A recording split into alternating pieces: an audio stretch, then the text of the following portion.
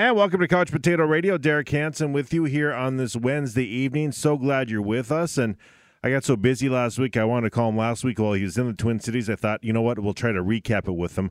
West Fargo native.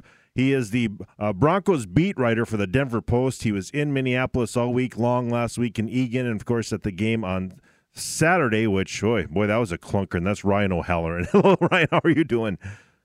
Good, Derek. Good joining again this summer. Man, that had to been an interesting week last week. It was hot, in Minnesota, not known for being hot, but it does get stupidly hot in July sometimes, especially at training camp. It always seemed like Mankato was warmer, but just talk about what your week was like covering the Broncos. And then, of course, you were seeing a lot of the Vikings too. Yeah, practices were Wednesday and Thursday from 2 to 4. Can you have it at a worse time? And the mausoleum that is the Vikings practice facility, they got everything except for slivers of shade. Not your problem, but what it. The highlight of the week were ones versus ones on Wednesday and Thursday. On Saturday in the game, the Broncos played some starters because they have a quarterback competition, so they did what they should have done against the Vikings team playing their 2s and 3s. They whooped up on them. If you're a Viking fan, you got to be concerned with your depth. Their quarterback play right now behind Kirk Cousins stinks, and then probably at a couple other positions as well. So the takeaways were Mike Zimmer is being pretty conservative with his approach, whereas Vic Fangio needs to be a little bit more aggressive with his approach because he's trying to figure out his quarterback spot. Yeah, and that is, preseason games are preseason games, right? There's nothing guaranteed. I know a lot of people went down and are kind of disappointed, but that's just what's going to happen here when you're talking about the first. Even now with just 3 preseason games, it's going to be like that sometimes. Yeah, and his first year with the 3 preseason games looks like some coaches are just not going to play their guys at all. I disagree with that strategy. You don't want the first time being tackled in week 1 or first time being hit in week 1. I'm sure the Vikings, sounds like they'll play some of their frontline guys this week against Indianapolis, but when you buy a ticket to a preseason game and make that investment, you can't expect anything good. Yeah. And mostly the Vikings delivered for you on that last week. That's for sure. Enjoy getting back and being in the stadium again with people again is always fun. But the one thing I thought was really strange is, so I'm obviously peering into Trey Lance a little bit, Ryan, and I wanted to catch that, so I DVR'd it. And the fact that Patrick Mahomes can play his series, but Kirk Cousins doesn't, that's a weird thing for me. I guess everyone has their own way of going about it, but for a guy who missed some time here, you think you'd want to give him just at least a drive anyway. Yeah, and that's what Vic Fangio, the Broncos coach, said after practice today is, hey, every team has their own philosophy. We can't tell them who to play. But he did point out Kansas City. He goes, I flip on the TV, they have to replay the game. There's Mahomes, there's Tyreek Hill, there's Frank Clark, there's Chris Jones. Some guys want to get out there and take a spin. I think that's what the Broncos starters are going to do Saturday night in Seattle, because the main goal is to be firing on every cylinder in week 1. The Vikings specifically, they can't wait. They got enough problems. So be interested to see how Zimmer handles this next game. Yeah, for sure. As far as obviously a lot of eyes looking at a guy who is very likable here, just with the way the timing and the injury and the Kirk Cousins becoming available and not keeping Case Keenum was just a weird thing after the 17th season. But people really like Teddy Bridgewater here. What's the feel in Denver as far as his battle going on with Drew Lock right now? Well, 2 totally different quarterbacks, and it's going to fall down to what Vic Fangio prefers.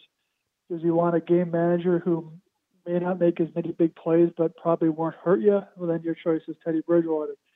If you want to go with the guy that can really utilize play action, stretch the field, make things happen if protection breaks down, then go Drew Lock. Drew made a pretty good statement with his short stint of 3 drives in the Viking game.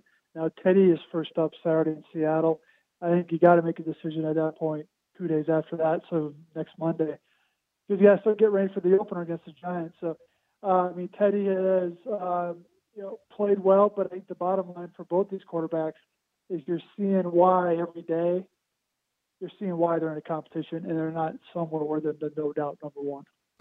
Ryan O'Halloran with us, West Fargo native. He's the Broncos beat writer for the Denver Post. He was in the Twin Cities last week covering the Broncos-Vikings scrimmage and, of course, at the game on Saturday.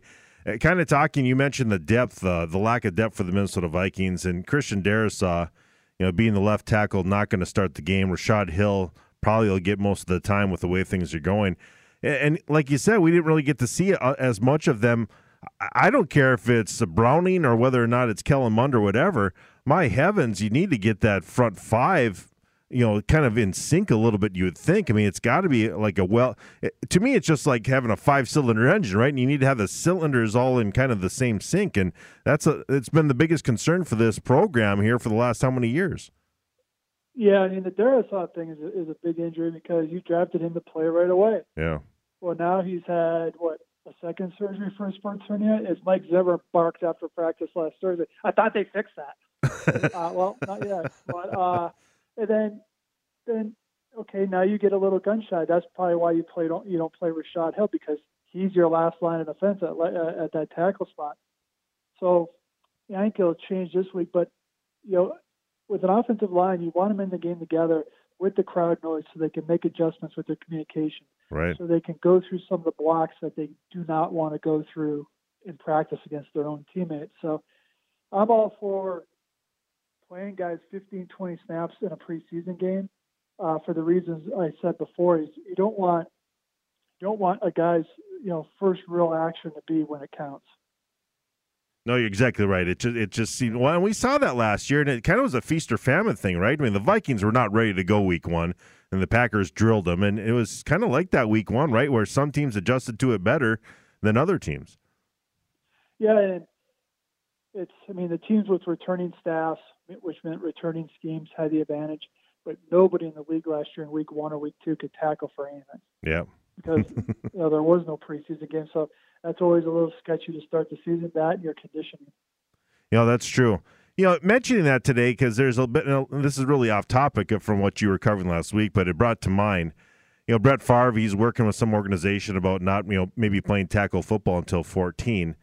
And I disagree with him totally. I think he's a little bit disingenuous because he's obviously going to get paid from this outfit, right? The way it looks. I mean, and that's kind of, Brett Favre selling copper gloves or whatever it might be.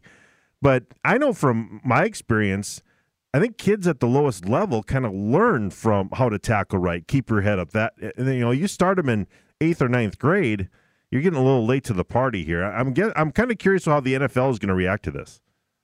Yeah, Vic Fangio was asked about that today, and he said, okay, it's 14, that's 9th grade. Yeah. He said that's probably a year too late. He says, if you get them playing, contact football as an 8th grader around the age of 13, with proper teaching. But, I mean, let's be honest, Brett Favre would attach his name to anything. Right, exactly. If there was a check at the end of the string. Yeah, well, and that's just it, and that's the whole thing that bothers me about it. So it's not that he really believes in it; it's just that he's going to be the spokesman for it, and we got to take that with a grain of salt. So it's my 2 cents on that.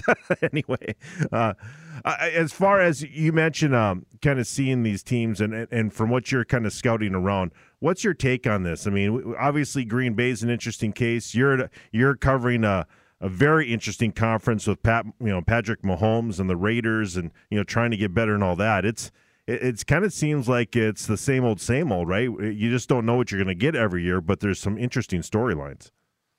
Yeah, I think the power in this league is in the AFC right now. If you look at the NFC East is chasing its tail like it's been doing since I covered the Washington team back in 2004 to 2011 or whatever.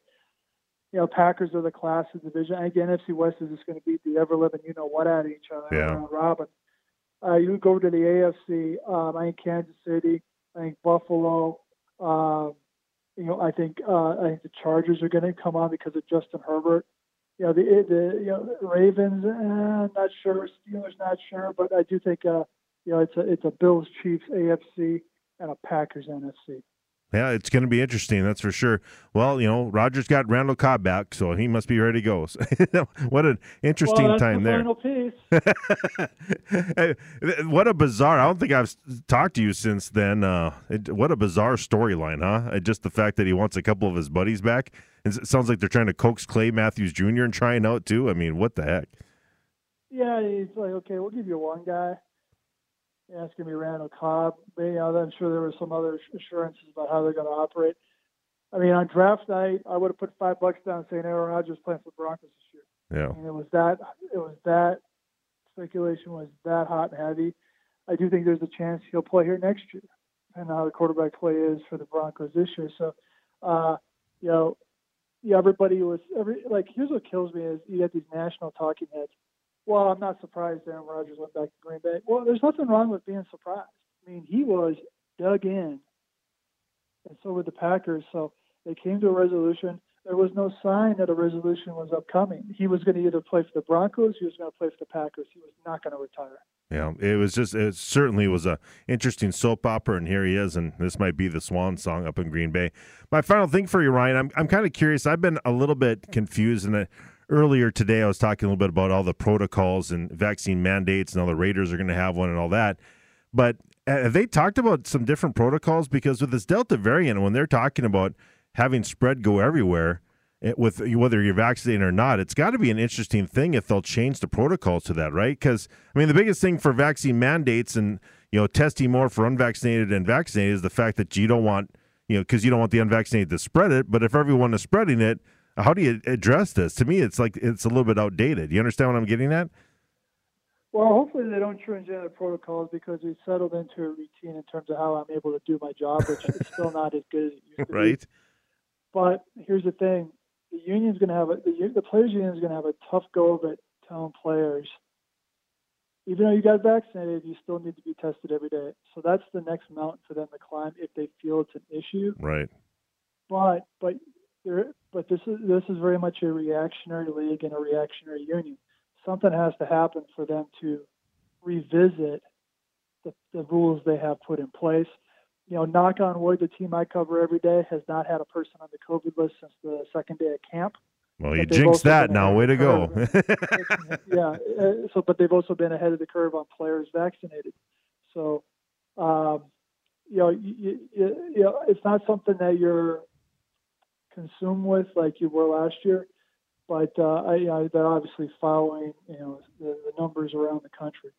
Yeah, it's interesting how they're going to address this because at some point we have to have some type of end game. And I'm not just talking football, right? I mean, with everything, with the way this is going, and I addressed that a little bit earlier, hopefully, because I'd like to get to the point where we're not testing or talking about this anymore, right? And just if you don't feel well, stay home. I think that's what I want to get back to those days. I mean, luckily for us, that has not been a major topic during Broncos camp because it hasn't been an issue, but I get tested once every 2 weeks by the Broncos to get in my tier of media. And so that's something you got to do. And, obviously anybody who's in a press box or allowed at practice has already been vaccinated. Yeah, it's very interesting. Well, all right. Well, thanks so much, Ryan. Do appreciate it. We'll talk to you again very soon, and we'll keep up to date on how the NFL season's going. All right, Derek. Thanks, now. You bet. Ryan O'Halloran again, Broncos beat writer for the Denver Post, West Fargo native. Always good to be with him and have him right here on Couch Potato Radio on the Mighty 790 and 104.7 KFGO. Derek Hansen with you.